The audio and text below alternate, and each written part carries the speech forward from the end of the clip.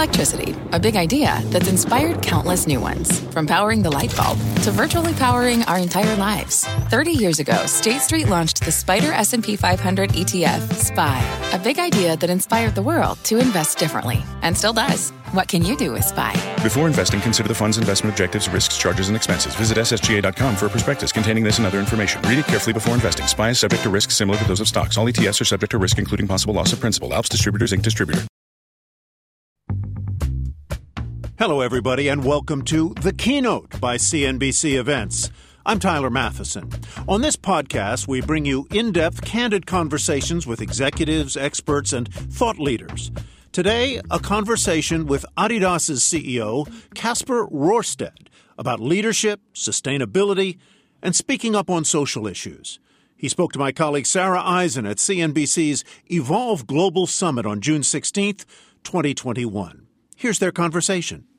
When we came up with this panel idea, we really wanted to map out a conversation from a leader in sustainability to talk about how you incorporate that into the business plan and the overall strategy. And I immediately thought of you and Adidas. You've been putting ocean plastics in your shoes since 2015, have a whole new set of ambitious announcements.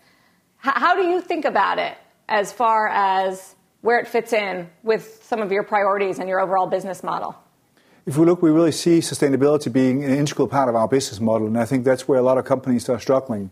They try to, I would say, execute sustainability through donations. What we've done is we've built products for the last, almost 7 years now that having a high content of either reusable materials or reusable plastic and resold it, and also being able to build products that are competitive in the way they do it.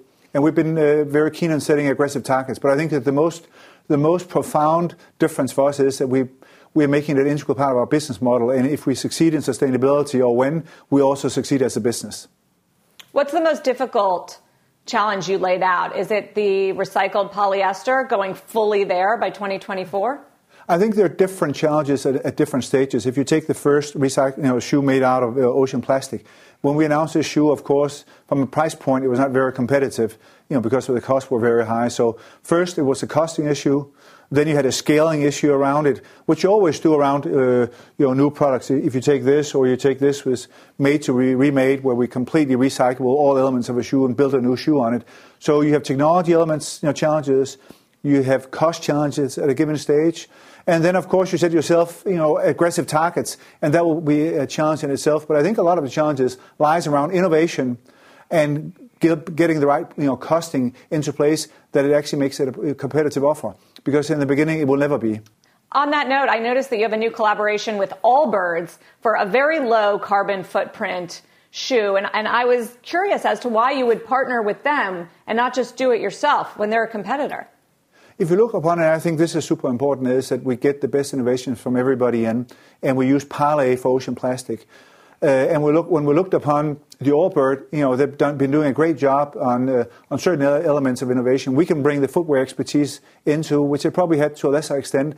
And when I look upon the shoe that we have jointly built, that is a super cool product. And I think you'll see that also when we bring it out. It's coming out this year, going into volume next year. And for us, the course is more important than the competitive aspect of it. So that's where you see maybe somewhat, of a awkward partnering coming together. But for us, really succeeding in sustainability is more important than, competing with each other. That's interesting. Speaking of super cool products, Stan Smith going 100% recycled. It's obviously been popular for decades. Do consumers really want this? I mean, when I go shopping for shoes, I gotta be honest, it's style and price. I don't really think about the carbon footprint.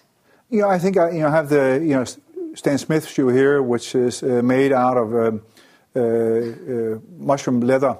Over time, consumers will want it, and I think you need the choice of both right now, and that's what we're giving. For a very long time, Stella McCartney said, we got to make a non-leather Stan Smith shoe, and that's what we brought into the market. And I think over time that will happen, but I think we need to give the consumer the choice of both. And as long as we can deliver a product that doesn't compromise on performance or price to the consumer, eventually the consumer will be very open. And right now we have done a recent survey. 70% of our consumers prefer to buy sustainable products. So I think there's going to be a great demand for this product. But this, Stan Smith, and our relationship with him is 50 years old, strong as ever. and he's very keen also to push this innovation along with us. I spoke to him and his wife 2 weeks ago, of course, like we're speaking today, and they're super excited about us bringing this product into the market in the late summer. Are we going to pay more for it? Is it going to be worth the higher cost? What we're of course striving to, the answer is no, because we believe that it has to be our problem to develop the underlying technology and to make certain that we don't overcharge. And we've also seen that consumers, while they say they're willing to pay for sustainability, eventually they want to pay the same for a sustainable product or non-sustainable product. So they're putting the burden on our side, and of course we're putting a lot of effort into new technologies, new manufacturing ways to make certain that we over time get the cost down. But that's exactly the same challenge as we had with the ocean plastic poly shoe when we brought out in 2015, and today we're making pretty much the same margin on this one as on a normal shoe. That was not the case in 2015, and right now we're not making the same margin on this shoe as the normal Stan Smith, but over time we will be. Your industry, fashion, does not get high marks when it comes to sustainability and environmentally friendly practices. I think 8 to 10% of carbon emissions come from the fashion industry, everything from use of water and production and wastewater with dyeing and just the billions of garments that are sold every single year and discarded in landfills. Can this ever truly be an environmentally friendly industry? No, I think it will and it have to, because frankly the industry is on such scrutiny, and that's why a lot of the big companies are making steps ahead. If you look upon this hoodie I'm wearing today is made out of fully recycled material, and that's where the industry has to go. So when you use some material, you can completely recycle it, or this shoe, which is totally recyclable. So I do think that it's very important that the industry takes the critique at heart. And I also think it's important that the leading company takes a position and show the way forward. And we see that as an integral part of our new strategy for 2025. We put very aggressive targets in place for sustainability. 9 out of 10 articles will be sustainable by 2025. So I do think that it's important that the industry will and can do this, but somebody's got to take the lead, and we want to be the leader in sustainability. Do you think you're ahead of your competition on this? Nike's also made a lot of moves on this front. I think that we've taken some very, very big steps in the last 5 to 10 years, and we've been on the journey for 20 years. And I think, and I don't mean this disrespectfully, but European companies, maybe also due to regulation, has tended to be ahead. Yeah. We see ourselves as a leader in sustainability, but we actually welcome everybody that's taking a step forward. And that's why we're also making collaborations, as you said before, even with competitors of ours. So we believe that we have a leadership position in this. I don't see anybody having this kind of shoe or fully recyclable product coming out, or with the one relationship we have with Stella on fully recyclable hoodies. So I do think that we have a lead in it. Do you think you get credit from investors, consumers, employees, and whichever stakeholder you're doing this for? I think over time you get the credit that you deserve, but it's a question of time. If you look upon internally, there's a tremendous, I would say, enthusiasm and rallying around what we're doing right now. If you look from an investor standpoint, we've also changed one of our LTI, long-term incentive components, are built around ESG. So that has changed. And I think the consumers, as I said, are resonating more and more. A lot of our consumers are very young consumers, and for them, it's a very important, criteria. But of course, you don't change the world overnight. And I believe over time, it will be a very, very important criteria, and it is today. So I do think that we are getting the credit. We like to have more, but the better we do, the more credit we get. CNBC has quick and easy to understand business news updates at the open, midday, and close every weekday. Markets, money, and more from Wall Street to Main Street. I'm CNBC's Jessica Ettinger. Follow and listen to CNBC Business News Updates wherever you get your podcasts. Sustainability has come to mean so much more than just the environmental impact and the responsibility there. But social issues come to mind, especially this year. Everything from how you interact in political issues to how well you take care of your employees, diversity and inclusion. You were the CEO of the consumer giant Henkel, 13 years ago? How different is it to be a CEO in 2021 than it was back then? It's hard to remember back then. That was when the financial crisis were around. I think it's very different. I think that the scrutiny on companies and CEOs are much greater today. I think that part of the reason is social media is bringing a transparency and also a news flow out that was never there before. And I think there's a lot of goodness around it. I think it drives change, it drives responsibility, and it drives transparency to ensure that you need to do what you're doing. At the same time, I also want to say that things takes time also for companies. You try to do the right thing. It happens most of the time and not always. But I do think overall it's a good thing. But I think it's a very different job today than in 2008. At the same time that in the last 13 years, we've hardly had a normal year. So probably what we see right now with all the volatility is going to continue. And every year you're going to have, a new, I would say, disruption, whatever we want to call it. But I think that's also part of being a CEO in these days. Well, how do you determine what issues to speak up around? I noticed the company was vocal against stopping Asian hate and when that was going on. Of course, very vocal on some of the racial issues around George Floyd. How do those determinations get made? Is that your call? No, I think it depends on which company you are, and we're a sports company, and there are certain elements that are very closely related to sport, and I think you have to, I would say, pick your battles. There are certain things that are non-negotiable, discrimination, hate, crime, child labor are non-discriminatory. You simply can't accept that. If you're a global company, you cannot have a political opinion about every political system in the world, in my opinion. You need to make certain that you do, and you can always look yourself in the mirror for what the company stands for. So it's done through the strategy of the company, the conversations we have in the boardroom, and I think it should be done less with the personal opinion of the CEO, because the CEO represents the company, but is not the company. So he or she speaks on behalf of the company, and in my opinion, that's the most important part, and not voicing my personal preferences and the lack of preferences.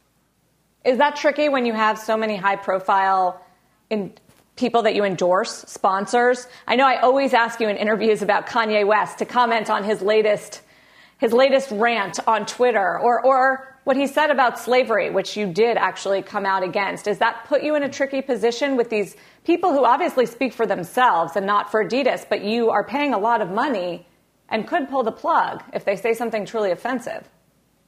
And we do that also, and we have pulled the plug in the past, but I do think the most important part is in saying, do we overall, in the long term, align around the same values, and do we have a successful relationship? And I also think it's important to understand that we do hire people in with very different opinions. And I think respecting those different opinions is very important, that we don't have a uniform opinion right now. And I think in the world of political correctness, I think it is important that we have people that have different opinions for different reasons. And I'm not saying that we agree to all of them, or I personally agree to all of them all the time, but overall I do think it's important that we respect different opinions at different times, because we live in a global world that's not consistently the same around the globe. Yeah. With social media, no doubt. You did face a bit of a reckoning on the race issue at Adidas, coming out obviously against hate and in support of Black Lives Matter. And some employees accused you of being hypocritical. Your head of HR left. It was definitely a thing, and it was very public. What was happening inside the company that made you realize you really have to do things differently? No, I spent a lot of time listening to make certain that I really understood the situation at the appropriate level. And as soon as I did that, I do believe that we took the appropriate actions. We actually one of the most diversified companies in the world, if you look upon the share of women, the share of nationalities. And in America, we were not when it came to race. And I realized, along with the rest of the leadership, we needed to take steps. We also went out and was very public about it. We said what we're going to do, and we're executing that extremely diligently since last summer when we, following the Floyd killing in Minneapolis. And I think we made a tremendous amount of progress. And I think we are a learning organization. We don't get all things right at the same time. But when we get something right, no wrong, I think we need to recognize we're getting it wrong and be fully committed to it. And I've been very vocal on this topic since last summer, not only on diversity, which I've been vocal on, I would say, since 2004, but on Black Lives Matter. And we've taken a very clear stand, and I, as the CEO, has also done that, and I think that's the way forward. Look, if you make mistakes, recognize the mistakes and correct them and move forward and make certain that you correct the mistakes. What about China? That's another tricky tightrope that you have to walk when it comes to speaking out against human rights, but then facing boycotts and backlash from Chinese media and Chinese consumers. It's obviously such an important growth market for you. 25% of the business at least? So how do you deal with that, which is even tougher in some ways? But, sir, I think that this is part of being a global CEO. Within Europe, there's tension between Europe and Russia. There's been tension, in the Middle East. Not everybody in Europe, liked the political direction for many years in the U.S. right now there's tension in China. I think that's where you've got to be very careful and say you can't comment on every single situation all the time. We have probably 300,000 to 400,000 people directly and indirectly employed by Adidas in China. It has been and will continue to be a super important market for us to be very successful there. And on certain political stands, we simply don't voice our opinion, because if that, in a global nature, we could be voicing our opinion globally. The most important part is we're committed to China. As I said, we have 300,000 to 400,000 jobs is depending on Adidas, and we want to make certain we continue to be successful also in the future. We've been talking about so many different ESG issues. When you think about ESG, where do you think it's going?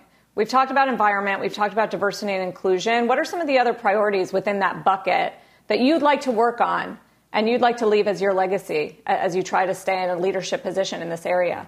So going back, I think it should be what the company should be doing rather than I. I think if we're to pick one out, is really end plastic waste.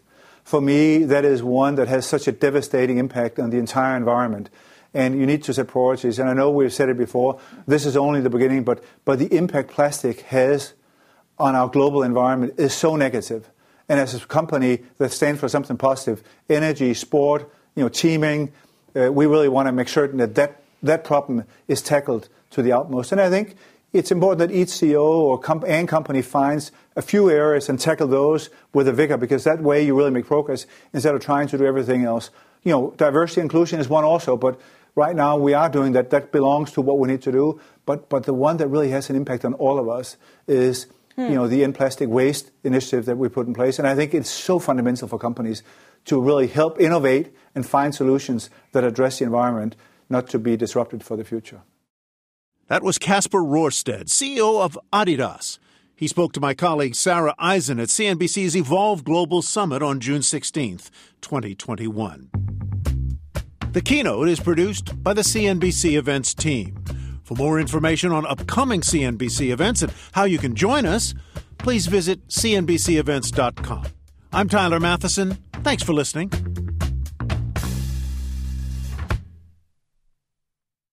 This podcast is supported by FedEx. Dear small and medium businesses, no one wants happy customers more than you do. So you need a business partner just like you. Like FedEx, who understands your passion for serving your customers because they have the same commitment towards you. That's why FedEx offers you picture proof of delivery, packageless and paperless returns, as well as weekend home delivery to 98% of the U.S. on Saturday and 50% on Sunday. See the FedEx service guide for delivery information. What's more, FedEx Ground is faster to more locations than UPS Ground.